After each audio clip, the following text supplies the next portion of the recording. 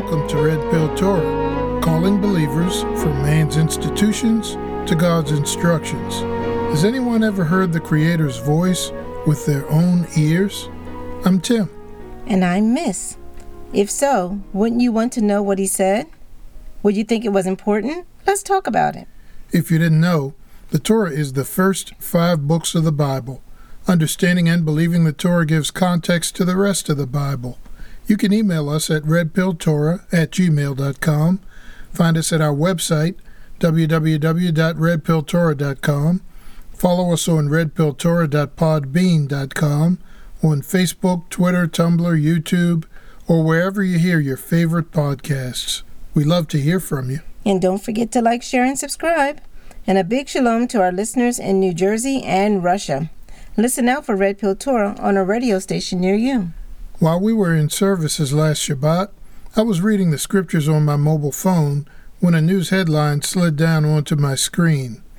It had to do with an impending conflict between 2 countries that will likely expand to include other nations in the world.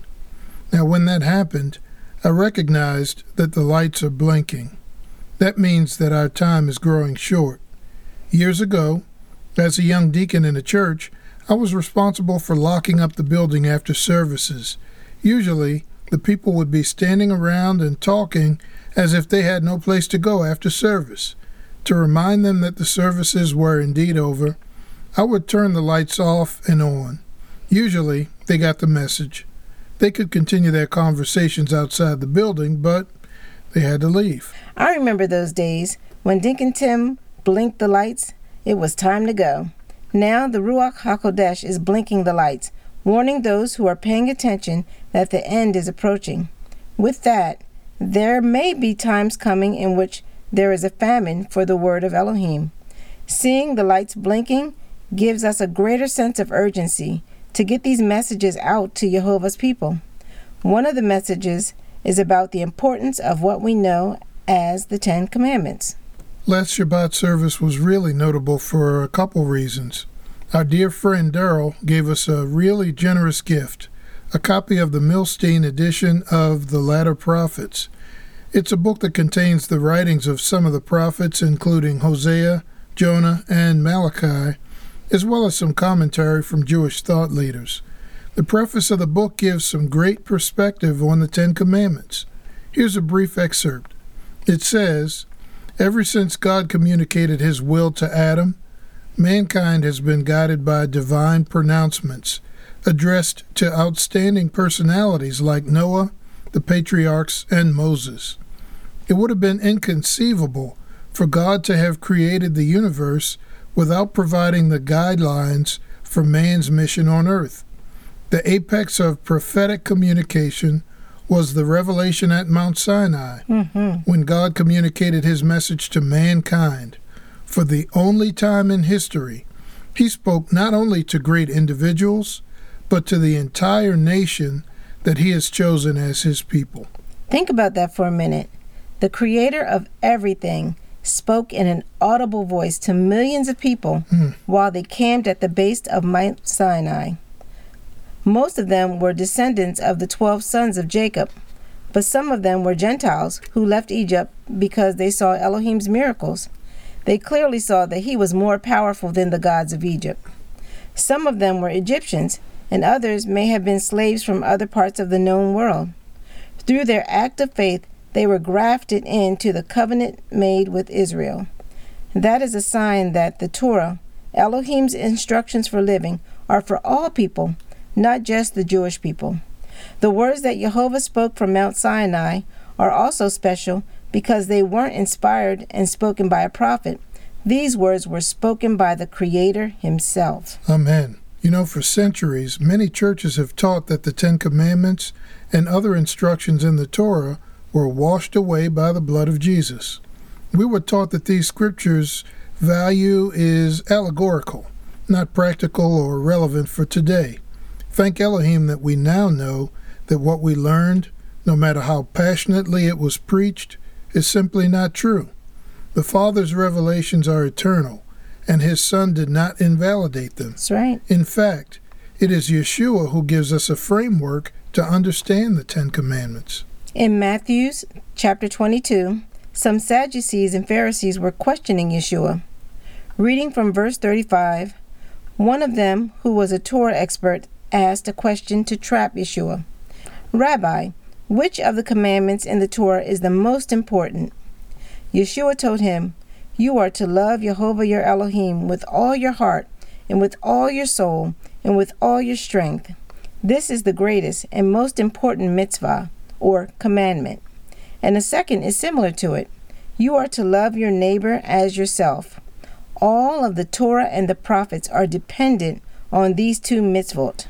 As we study the Ten Commandments, we will see that the first 5 tell us how we are to love Yehovah, our Elohim. The second grouping of 5 tell us how we are to love our neighbor as ourselves. This is how all of the Torah and the writings of the prophets are dependent on these 2 commandments. Yeshua's framework for understanding the Ten Commandments extends to all of the Torah and the prophets. What we know as the Old Testament includes the Torah, or the first 5 books, the prophets, like Isaiah, Jeremiah, and Ezekiel, for example, and the writings, Psalms, Proverbs, Ecclesiastes. The writings expound on the wisdom that we find in the Torah.